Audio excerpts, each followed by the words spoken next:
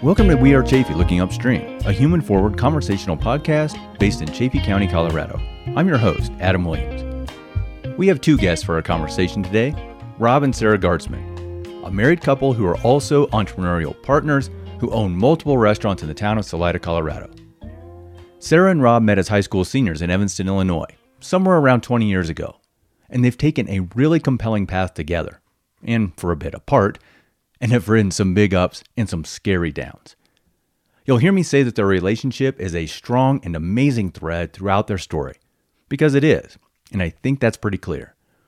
Rob tells us about the unwritten rule in their lives that keeps them going through dark early morning wake-ups, being bosses for nearly 40 employees, being creators, innovators, risk takers, and everything that joins the biker, that's Rob, and the baker, Sarah.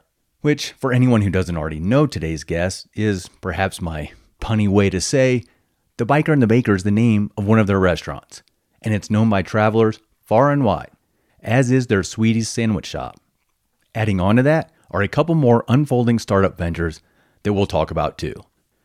We also get into the seriousness of a truly life-threatening, frightening emergency that led Sarah to the hospital during an already extraordinarily difficult time. We touch on a topic that not only is critical in Chaffee County and throughout Colorado, but across the country and really the world. I'm talking about housing affordability and the dominoes that can fall in a community without it. Rob shares insights on some of those dominoes as they affect his and Sarah's businesses and the community at large. He also tells us about steps they're taking to be part of the solution. All in all, I feel like this incredible conversation is about a shared story that balances beer and love and humor and lots of hard work, adventure, and immense self-belief. Here it is, my conversation with Rob and Sarah Gartzman.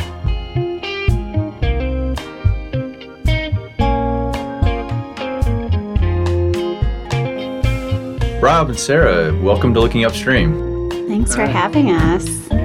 So, of course, you two are well known for your restaurants, the Biker and the Baker and Sweeties Sandwich Shop. But what I want to start with, before we get into some of those things, is that you two met in high school. By the way, I came from the Midwest too. So we have some of that already as common ground, but I'd love to hear where your origin story, so to speak, is. And Rob, why don't we start with you, and you guys can then feed into each other's story, fill in the gaps if anybody leaves something incredibly hilarious that we need to know.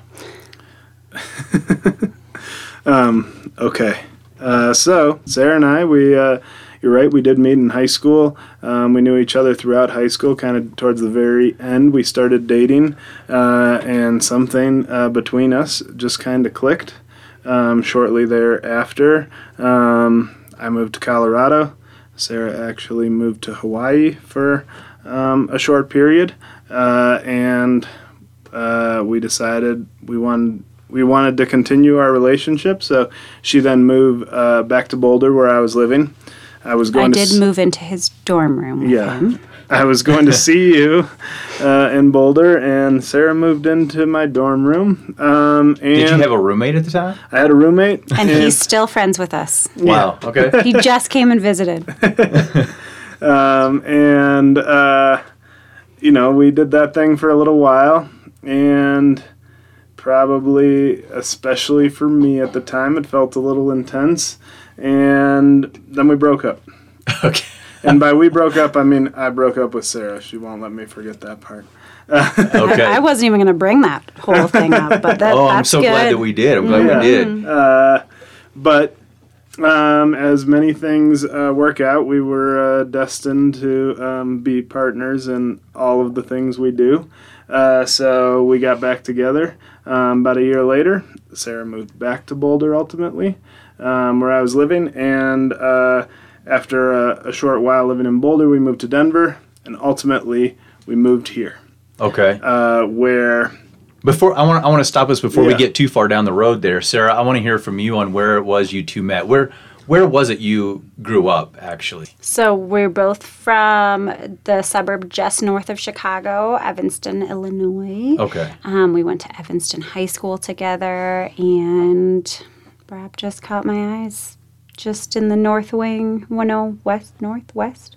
Sounded like when you were maybe seniors, it was toward the end of... Yes, it was at the end of high school, like the middle of senior year. We started dating, and we actually were, had a bunch of classes together, so we had spent a lot of time together. We were already friends, and then we just decided we loved each other. It turns out it was almost 20 years ago that we started dating. So wow. It's been a little while. Okay. I think it's great that there were, I don't want to call them bumps, but there were those moments where you had a chance to kind of, explore and experience some other things too, because I'm thinking surely at the time, seniors in high school, you're not thinking this is the person I'm going to build my restaurant empire with. I'm going to build my life. Right. So, I don't think either of us were even thinking about building a restaurant empire. Yeah, sure. Till many years later, so much life was out here ahead of you. Yeah, but yeah, I feel like I knew Rob was the one immediately. Really? Yeah, totally, without a doubt. In what way? I just couldn't live without him. I was better when I was with him. I never wanted to be without him again. What took you to Hawaii? Oh, I just wanted to go as far away from my family as possible. Sorry, family, if you're listening. Didn't last long. So then you connect back in Boulder. We have that year period where, I assume it sounded like if it got intense, maybe you're breathing a little bit and then realize, what? Oops, I need her back? More or less along those lines, yeah. Sarah, what did you think when that happened? Considering what you just said, I'm better with him, I need him in my life, and then there's that year gap. Well, it was kind of like the best thing that could have happened because we could both be independent and find out what we wanted to do later in life a little bit more and kind of live alone for a little bit. But, I was crushed.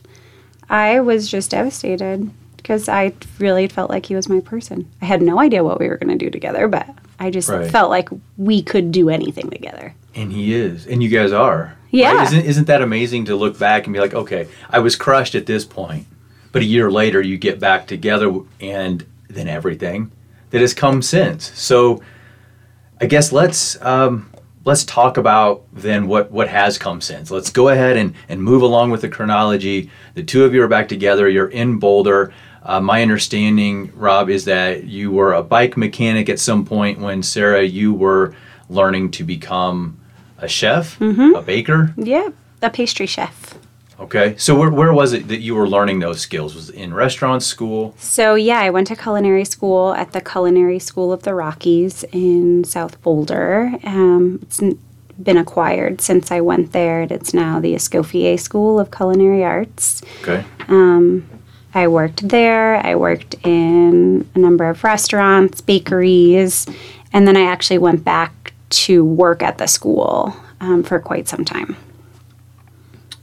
Rob, what did you have going on? So I worked in the bike industry as a mountain bike mechanic and a suspension technician for mountain bikes. I worked for a number of bike shops, bike companies, and I had this dream of making it big in the bike industry as a mechanic, and that dream started to fade as I realized that's not how it works in that industry. It's not a thing. It's not really, you might get promised a career, but the career might mean that you're still overdrafting your bank account every week, trying to make it all come together.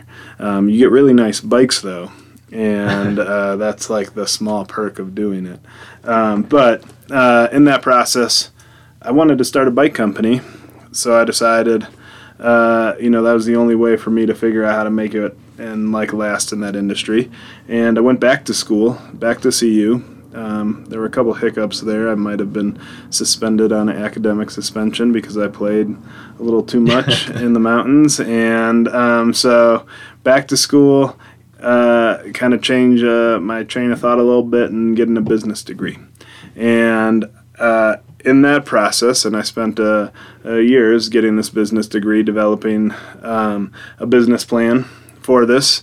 And Sarah and I would come to Salida frequently. And I thought Salida would be the best place to start this bike company because it's located central to every major mountain bike destination in the state, as well as you have riding most of the year, as a lot of us locals know. And Sarah and I had this connection with the town that it felt like home when we'd come here. And we'd come here a few times a year, and we'd been here different seasons, but we'd especially come here for Thanksgiving, just the two of us, and that kind of became our thing while we were here. So I'm kind of in this business plan class, finishing up my degree at CU with entrepreneurship, and really spent a lot of time working on this business plan. But it's starting, like, in the back of my head, it's kind of starting to fall apart, and I realize ultimately realize it's not going to work and it's not worth the investment, and I don't want to do it. But while I was still here, we were walking by this bakery that had a for sale sign in it, and I kind of jokingly said, "Hey, Sarah, you're going to need a job here. You should buy this place." And she laughed at me, and then we walked on.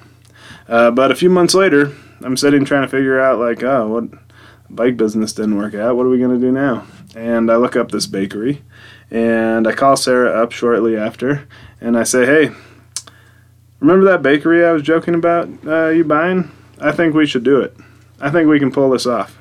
And, we contacted Susan Dempsey Hughes, who was the real estate agent listing it, and shortly thereafter, we were under contract to purchase this kind of, we'll say, flailing business at the time. But it had a lot of opportunity, clearly, because that business has turned into Sweeties.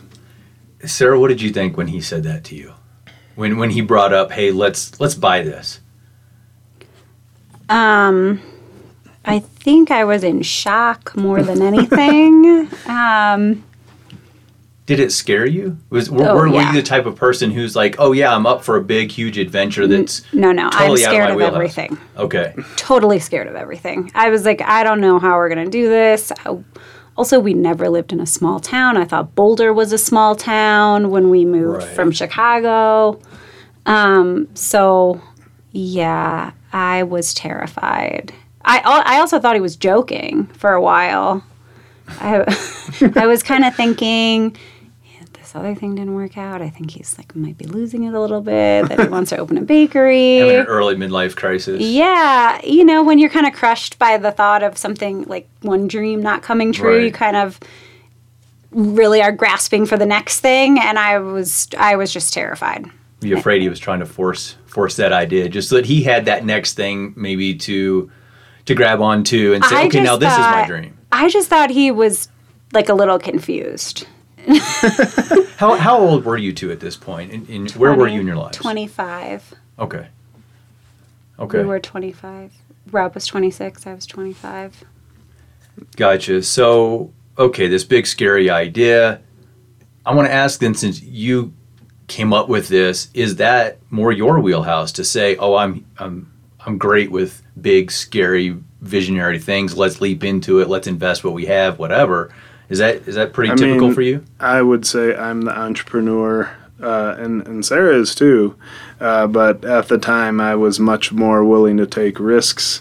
I believe in ourselves more than I believe in probably anyone else. So I know if we want to do something, we're going to find a way to make it happen. I think we just didn't know that about ourselves then. Looking back now, it totally makes sense because we have continued to do these things, crazy big things at hard times in our life, and just one challenge, then the next one, then the next one. So it feels like that was really the first time for us that we did something hard. I think that makes sense because, well, let me ask this way. Did you have anybody in either of your lives who you might look to, even if it's in hindsight now, and say, "Oh, well, okay, they're somebody who's a risk taker. They're somebody who has big ideas," and that might have been not necessarily a model, but somebody who, like, I guess really the question I'm saying is, if we don't have anybody who shows us what is possible, if you come from a family that never travels and goes out in the world, doesn't that seem like a really big scary thing to go travel to the other side of the world? So did you know anybody, Rob, who was an entrepreneur or who took any risks like that? So my family, my grandfather, and my uncle and some other people, they started a business, but my grandfather ran this business his whole life. I wouldn't necessarily describe him as a risk taker in the same way, even though it was a dime store, kind of like the precursor to Walmart, and his father was the one who started it at a time when he ran like a small neighborhood grocery store, but supermarkets were just becoming a thing at this time. So his neighborhood store was no longer a real viable option. So there was this guy, his name was Jules, and he came and talked about this idea of a dime store. And they should get into business doing that. Well, so my great-grandfather, he starts this business as a dime store. They call it Jules 5 and Dime. It was in Chicago for almost 80 years. My grandfather took it over and ran it, and he had lots of iterations. They'd change different things up or find new ways to, bring in business. It was like a mini Woolworths. Yeah. Okay. But to me, he wasn't so much of a risk taker. He was just a hard worker. But I saw also my whole family, like we would all go around Christmas, like my aunts and uncles, my other cousins, anyone, once you were like about 10 years old or older, you were working at the dime store for Christmas or back to school, the busy times of year. And my grandfather, who was Jewish, said Christmas was his favorite time of year because all the family was working together. But it really was that family business kind of feel. We'd all take a part in it, and we all have fond memories of the store. They all played a big impact on our lives. So I think that from my perspective, the small business part didn't scare me as much because I saw what being in a small business was like growing up. The risk-taking factors, though, I don't know that I had anyone who was okay with that. I'm just okay personally taking risks, and I believe in myself. Okay. But I also believe in Sarah, which was a big part of this. Sarah's the pastry chef at this point and has a lot more experience in restaurants than I do. So I believe in her and our ability to work together to create this business and take a risk on it. I think the relationship between you two is kind of, for me, maybe the most significant thread through everything. So we're going to be sticking with this thread, I think. But I want to talk about the restaurants, and we'll, again, chronologically kind of move forward here. And I think it was 2012 then you moved to Salida, is that right, from Boulder, and opened up Sweeties? Yeah, absolutely. So we opened July 1st, 2012. That was... I don't know that was the best time to open, but I should back up because that was a pretty busy month.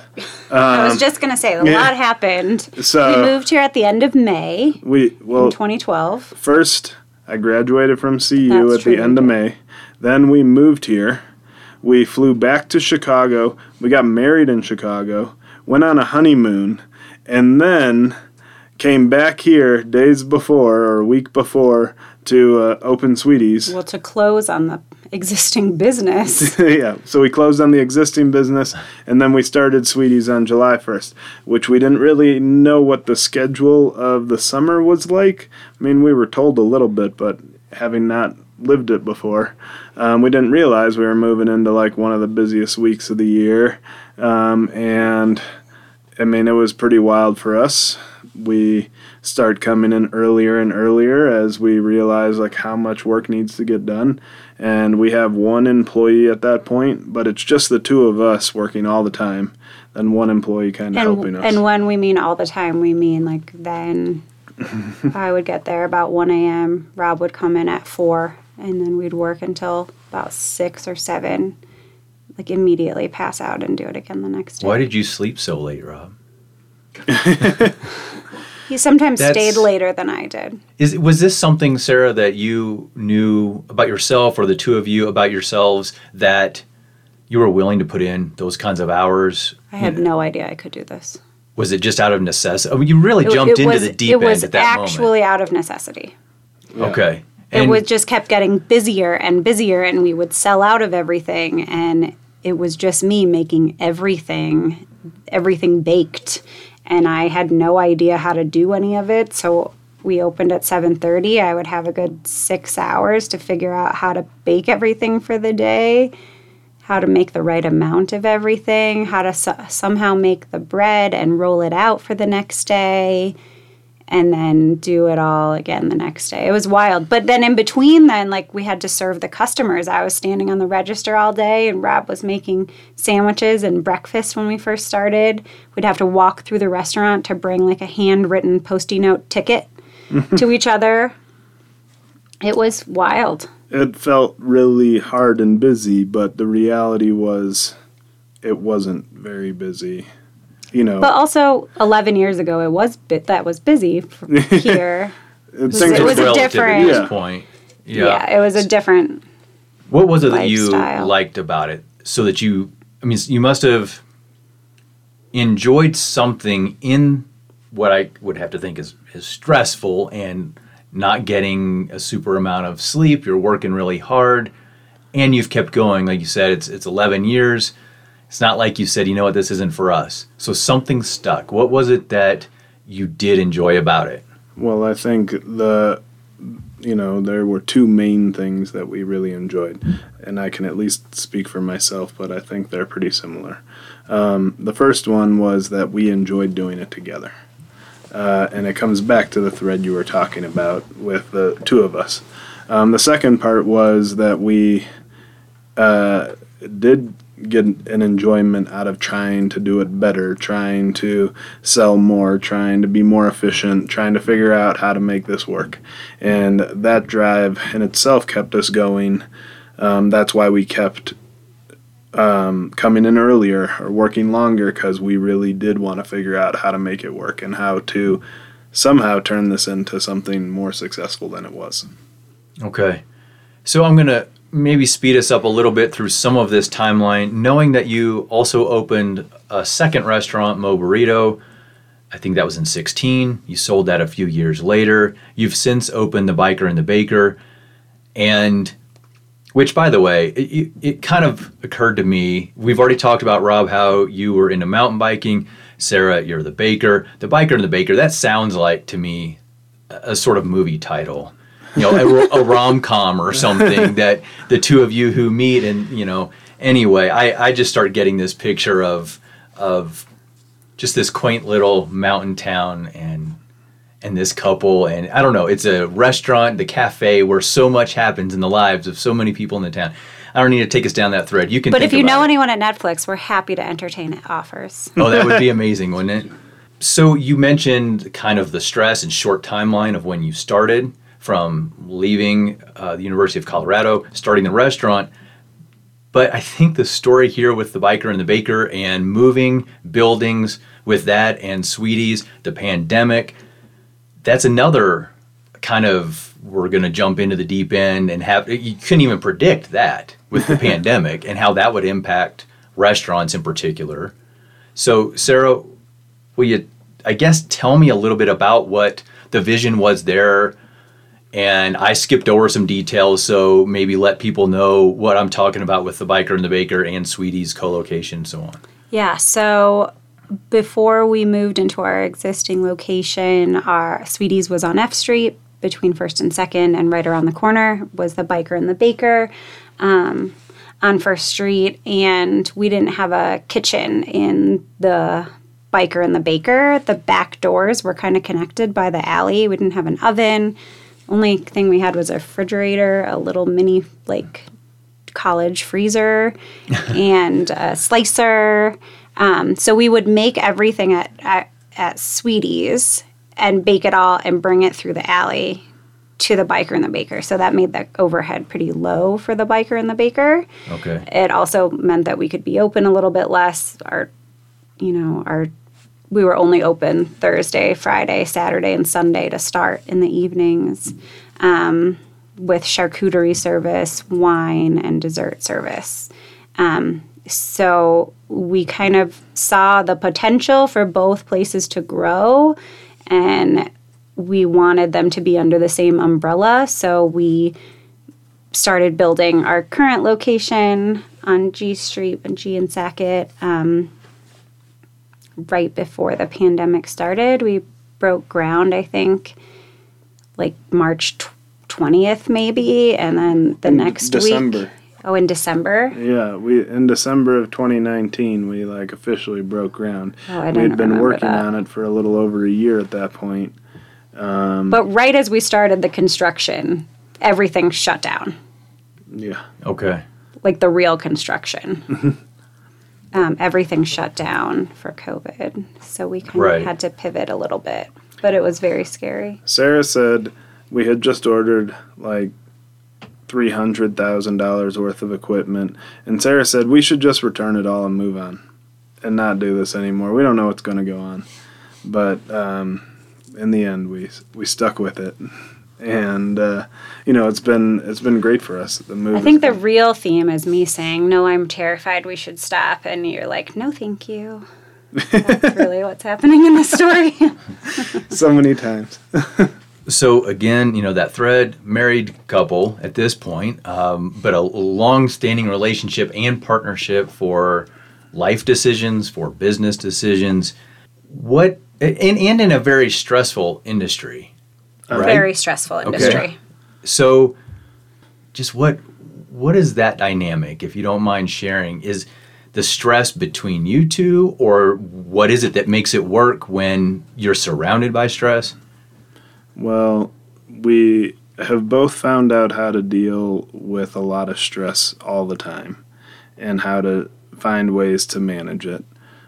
We also both kind of have an unwritten rule between us that only one of us can, be losing it at a time. The other one, if someone's got it worse than the other, we got to kind of give make way to that person, because one of us has to keep things together if the other one of us is having a hard time. We both have hard times at different, this is what we're doing isn't easy, and there's so many layers to it. But we also, find ways that while we do the same things, we also both have pretty respective roles, and we're respectful in each other and kind of maintaining those roles and not stepping on each other's toes.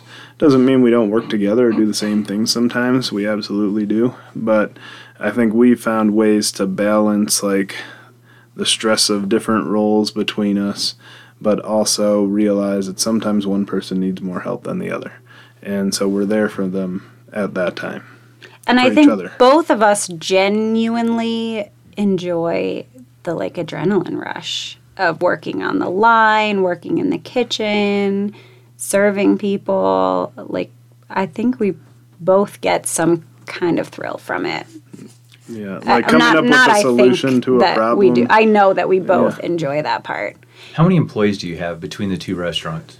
37. So that's a lot going on there too. Yes. There's a lot of people coming to you when they have a question, have a need, have a problem, need the schedule changed, they have a problem that they are fielding from a customer or maybe from a vendor. Or they have an issue with each other, working together. They want to complain about their coworker. It's a lot all the time. So Rob mentioned that you have ways, I think, of dealing with the stress. Sarah, how is it you deal with that stress? The stress is hard for me.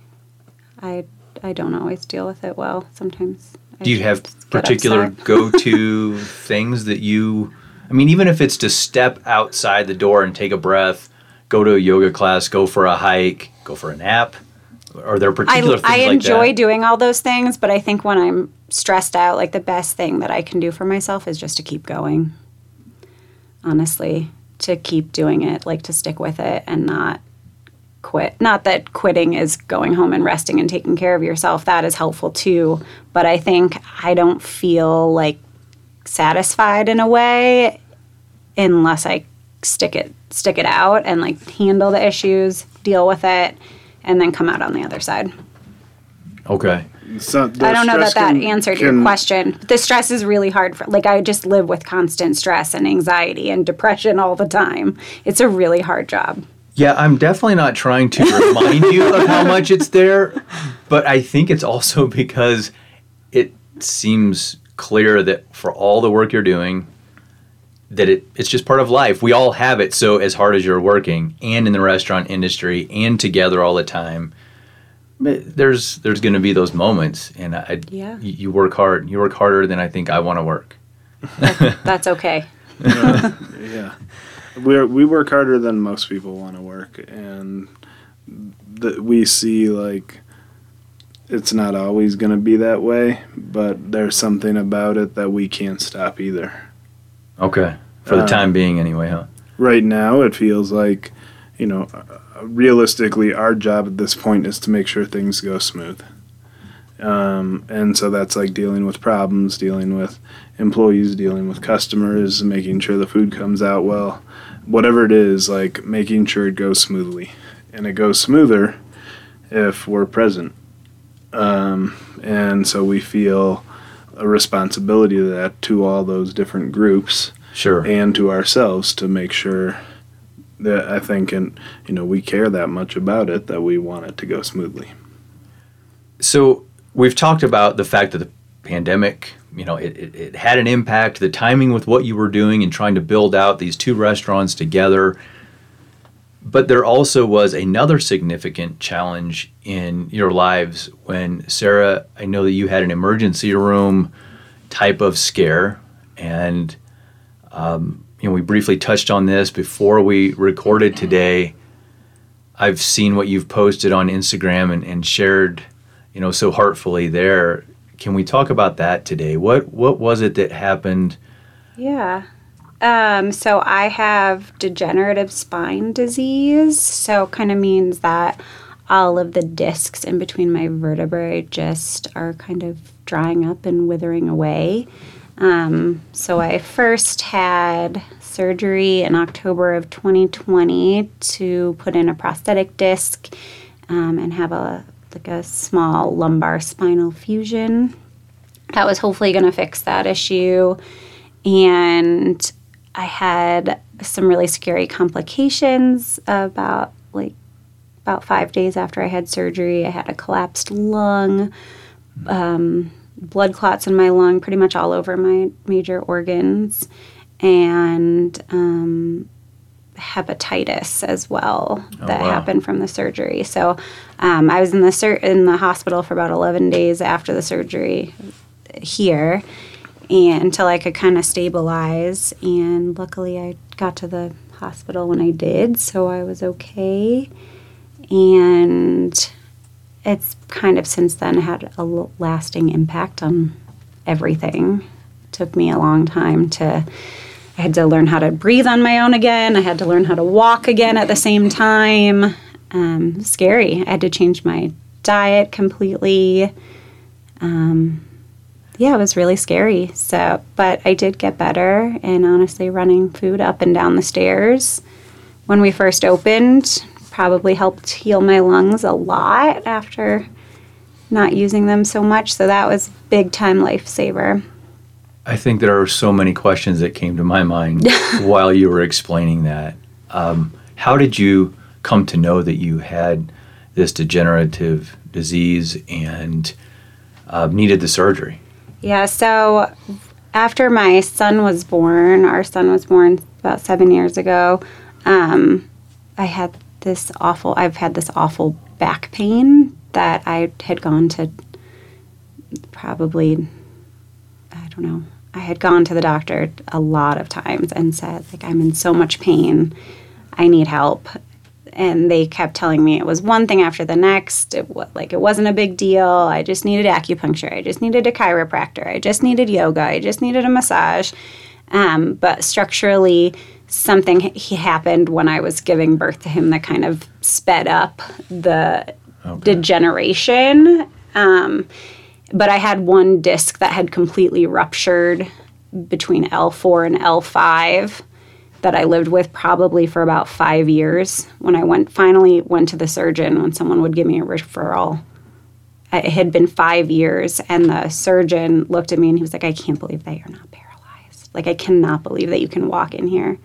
Like, the disc was had ruptured and was like, had caused so much nerve damage. I couldn't feel my whole right leg or my foot. It was wild. So he felt like paralysis was a definite risk. You do the surgery. So I do the surgery. And then it leads to other things. And then it leads to other things, which was very scary. And I'm like a healthy person. Like I'd never had surgery before this. I'd never really had any medical interventions. Never stayed in the hospital other than to have children. Okay. So it was really scary. Also, it was during COVID, so no one could be there in the hospital with me. Oh, wow. So, Rob, you weren't able to be there because of that. Well, I could go. I was only allowed to go for like an hour or two a day. If no one else was there. How hard was that on both of you? It was really hard on all of us. I think it was, it was clearly the most hard on Sarah. She's going through this and in the hospital by herself. It was really hard on our kids who couldn't see their mom. They weren't allowed to go. There could only be designated one person that could go to the hospital, and they were very limited on how long you could go. But also, I couldn't take away the time from this massive construction project that we were in the middle of, opening a restaurant and taking care of the kids without Sarah. And, it was a little more than we were anticipating, or a lot more than we were anticipating in a lot of ways. But luckily, Sarah pulled through and is doing all right. I'm glad for that. I'm thinking of you having said about the embolisms and the fact that they were, and a collapsed lung, and that there were embolisms in multiple organs. I'm not a doctor, but that sounds life-threatening to me. It was life-threatening. One of the ER doctors said, like, if you had come an hour later, it would have been a different story. I can't. So I'm also a husband, a father. I can empathize with you, Rob, and Sarah, to be going through that, and then on top of it, having that time where they're not even allowed to be there with you. And they, probably at the time didn't make it sound as serious. It was like you don't realize how serious it is until later. I think also, like, I couldn't communicate the whole time I was in the hospital. I also couldn't walk. I couldn't move. I had just had major spinal surgery 5 days before this. So I was like, yeah. It's a lot. It was, yeah. It's a lot. And I couldn't really relay the information because I couldn't. To Rob. I couldn't understand what was going on. I was like comatose. So to just, like, understand, I couldn't really understand what was happening, and then there was no one else there to understand what was happening, so I couldn't really tell Rob or his family what was going on, because it's hard when no one can be in the hospital with you and you're not well enough to know. So that was for me, that was a really hard thing. Yeah, and it felt like a lot of pressure. But I did learn, like, you really have to advocate for yourself. So what I'm hearing in all of this, along with the other things we've already talked about, is that for the two of you in your relationship, you have tackled a number of challenges. You've tackled a number of scary things.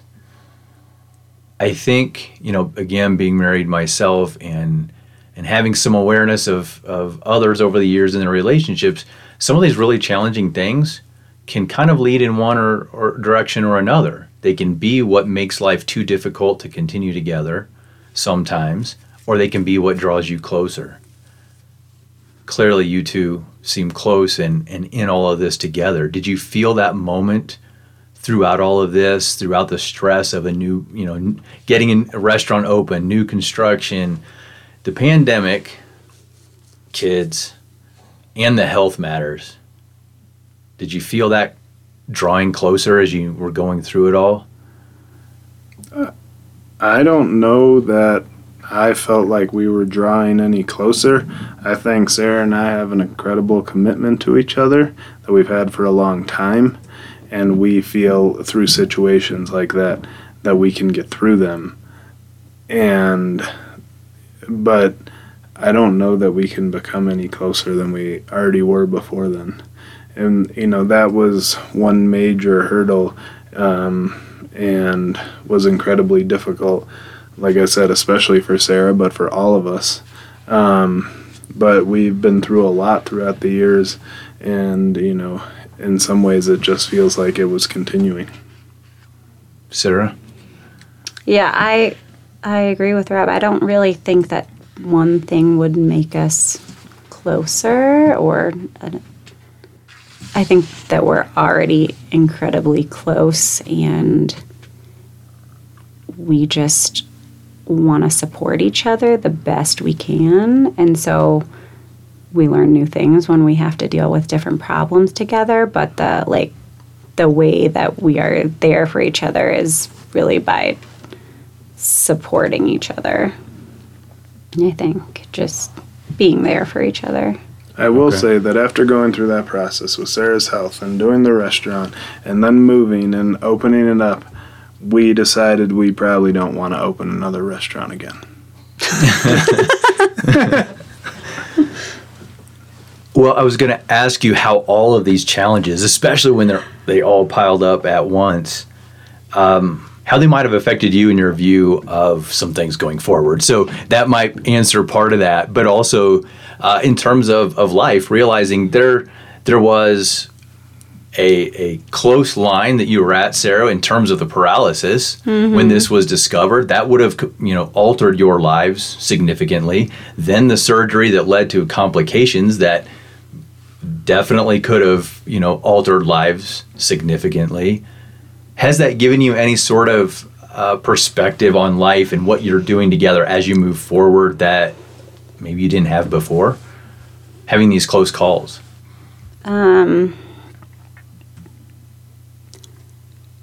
I think that, I didn't really feel like people say, like, oh, life is short, you should just, do what you want. I didn't feel like that. I kind of just wanted to get back to the life that I had before, where it was pretty normal. I mean, not normal for everybody, but normal for us. I just didn't want to miss out on the everyday things anymore. So I think the perspective was that we don't want to do this forever. This is great that we're doing it now. We have other projects that we want to work on too, but just being able to live the lives the way that we have been doing is a gift to me. Okay, good enough. Let's talk about some of these new big directions. Entrepreneurially, Rob, you have a thing going on. Sarah, you have a new idea going on. Sarah, let's start with you and what is happening with, I think, is it packaged products? Is that what you're starting to unfold, bring out to the world? So we are putting together some of our, I would say, most well-loved recipes from Sweeties and turning them into box baking mixes that will be available to hopefully be available by Christmas to purchase. Okay. The company is called Hey Sweetie, and we have 3 different prototypes to start. Fudge brownies, salted chocolate pistachio cookies, and our gluten-free Ozzy Monster cookies. Ozzy's our son's name, and he helped me figure out the recipe, so they're named after him. And we're super excited to start kind of packaging, moving into a different space of consumer packaged goods that we don't really have. We haven't really worked in that space yet, so we're learning new things about packaging, selling things online, websites, social media, all that stuff that we haven't really tackled those issues yet. You keep expanding your comfort zone and knowledge base, it seems like, and then business base, just everything just keeps going forward, keeps growing. Absolutely. I think we strive and personally are motivated by both being creative, and challenges that present themselves, and then how do you solve those challenges. So in this case, we see an opportunity in a market that's fairly stale. When you think of like baking mixes, you think of Betty Crocker and Pillsbury, and a lot of them are kind of the same recipes for the last like 50 years. They all taste pretty similar, which isn't very good. We wouldn't call it like actually baking. So what we're trying to create with the Hey Sweetie brand is a true baking experience. For one, high quality pastries, little to no food waste, and like very limited chemicals, preservatives, little to none of those. Some of our ingredients that like M&Ms that are in some of the cookies might have something like that, but what we're putting in there is not chemically modified in any way. So we're really excited about this. We're excited to bring it out to everyone. I've been working hard to kind of get to the packaging part, which is a separate challenge of like, oh, we have this idea and we have these recipes, that's one thing. But then to actually get it to, an actual product is completely different. Okay. So, Rob, now to your area, you also have a new venture that's kind of unfolding a new, I guess what's become a passion here in Salida, in Chaffee County, Colorado, and plenty of mountain towns and plenty of other towns across the country. We have some housing challenges, and that's something else that you're tackling. Tell me what's going on there. What has stirred up that passion and need from your side, from your view? So for a long time, we have been struggling in Salida with affordable housing. We got involved in this kind of conversation about what's affordable and how we become more affordable as the town was starting to become more expensive. Probably in like 2016, it really like started to become more of an issue. And from our perspective, it has a lot to do with being able to find help to run our other businesses. Our businesses at this point don't really work without the support of our staff. But even if we're short just one or two people, that has a huge impact, not only on the rest of our staff, but particularly Sarah and I, who kind of fill in for everyone. And our lives become much more tiring and as well as stressful because we're filling in for, our roles and other people's roles and anyone who might be sick or need time off, or as well as like solving any problems that come up. And as we started to see that it was becoming harder and harder to hire people, we also saw the correlation that people couldn't move here because they couldn't find a place to live. They couldn't find an affordable place to live. This problem has only continued to get worse and really got a lot worse during the pandemic, as there were a lot of people who wanted to leave the cities during those times, and they found towns like Salida as a great location to move to, and they could work remotely. They could pay whatever they wanted to for housing, and it really drove up the housing prices in the last couple of years. And now we're in a much more dire situation where we really are struggling to find people. We can go for 3 months and have a job posting and no one applies. Okay. And we're like hoping every day someone will. And ultimately, we're not alone in this situation. Every restaurant and business is in the same situation. We have like just enough people, but it creates a whole new set of problems. It's driven up the price of our goods, as we're also dealing with inflation. We also have to pay everyone more. They're dealing with inflation, and so kind of all of our costs have gone up substantially. We are always involved in the housing conversation, whether we're looking for housing for somebody or looking out for housing for a potential employee, or whatever the case is, or the person that we employ, their housing is no longer available or has just gone up substantially in price. There's problems that come and go, or they have a fairly affordable place to live and the landlords don't want to fix anything. They have roommate issues. I mean, the housing drama kind of is never ending. But it's also sad to kind of see that, like, our kids, unless they live with us in the future, might not be able to live here either. Right. And there's this sustainable aspect of, if our businesses don't function, and at some point business owners don't find it worth it anymore. I mean, we just talked about health issues with Sarah. At some point, if we work ourselves into the ground and health issues become more of a thing, we will balance the trade-off, and at some point it won't be worth it for us anymore to run our restaurants. I mean, it's just the reality of the situation. If we can't find enough people to help us run our restaurants, we reach a point at some point in the future where we don't want to do it anymore because it's too hard. And we're not alone in that. There's a lot of other business owners, and that's, we just talked about all the different types of changes, investments, other things we've made over the years. I mean, us saying that isn't saying it lightly. It's saying that, like, at some point we just can't keep going at the pace we are.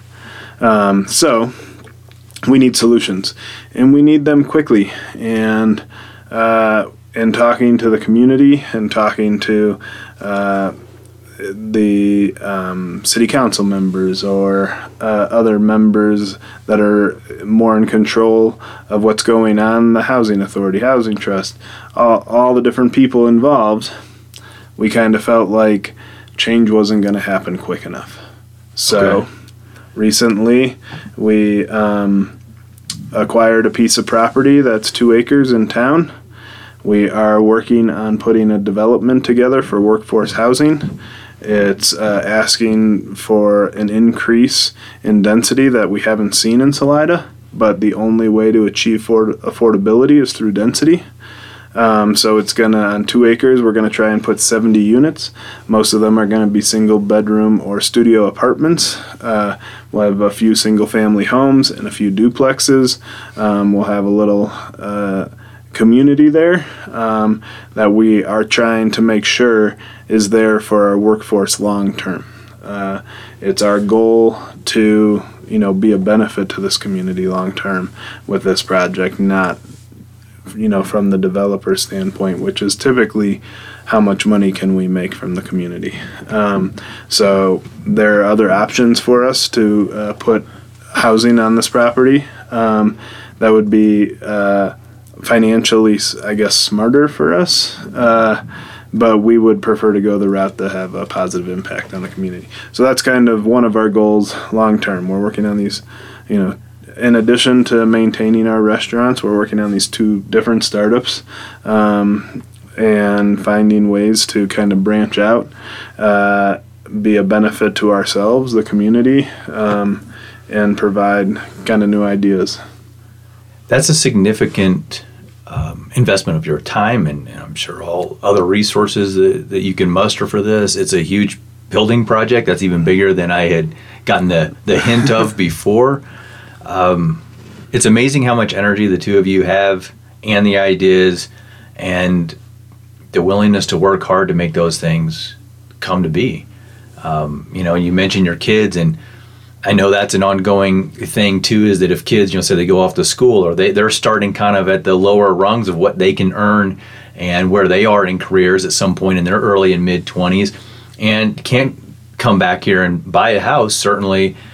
We know that these are ongoing challenges. It occurs to me that maybe your kids then are going to get to live in the very development that you are now taking a leadership role in creating. I think that will be something time will tell in the future, but we want our kids to see that we're hard workers, that we care about people, our community, the people around us, that we want to work hard to maintain a sense of community, a sense of family, a sense of doing what's right, and also working hard. And that's how you get you can move forward in different ways in life by doing some of those things. So we want to set the example up front of, expectations that we have. But hopefully that would lead them to come up with their own ideas in the same way that we have. Well, you certainly, I asked you about a model before, if there was anybody in your family who was an entrepreneur, and you shared that story. Certainly the two of you now are modeling that and setting some examples and showing what's possible. It sets a new standard, a new bar, I think, for what really does take courage, what's scary but not too scary. It gives them a path forward. I want to wrap up with a simple question here. Rob, do you mountain bike at all anymore? Is that part of your life? Is that your way of kind of getting some time out on the trails here, getting away from some of the workload? Absolutely. It kind of comes in waves, and there are times when I'm on the trail 5 days a week. There are other times where there's a lot more going on. Maybe it's only once a week or not at all. Kind of all depends on time of year. Okay. But I did a couple weeks ago just partake in the Monarch Crest Enduro race with some old buddies of mine, and that's a pretty intense couple days of riding. It was a great time. So I do still get out, and it is definitely one of my ways to keep me healthy and ways to keep me sane, both physically and mentally. Sarah, how about you? Do you have an activity like that that you kind of go to? I used to trail run a ton. That used to be my thing, but I did just have another surgery just a couple months ago, so I'm still recovering. I don't really have a thing right now. I'm just trying to get better. Yeah, well, absolutely. Do that. And thank you both for coming in here and talking, sharing your stories, your ideas, your inspiration for any and all of us who have some ideas that maybe we're a little afraid, and you've shown us some light on how to reach out for it. So thank you again for coming in and talking with me. Thank you so much for having us. It was a pleasure to be here. Thank you so much for thinking of us.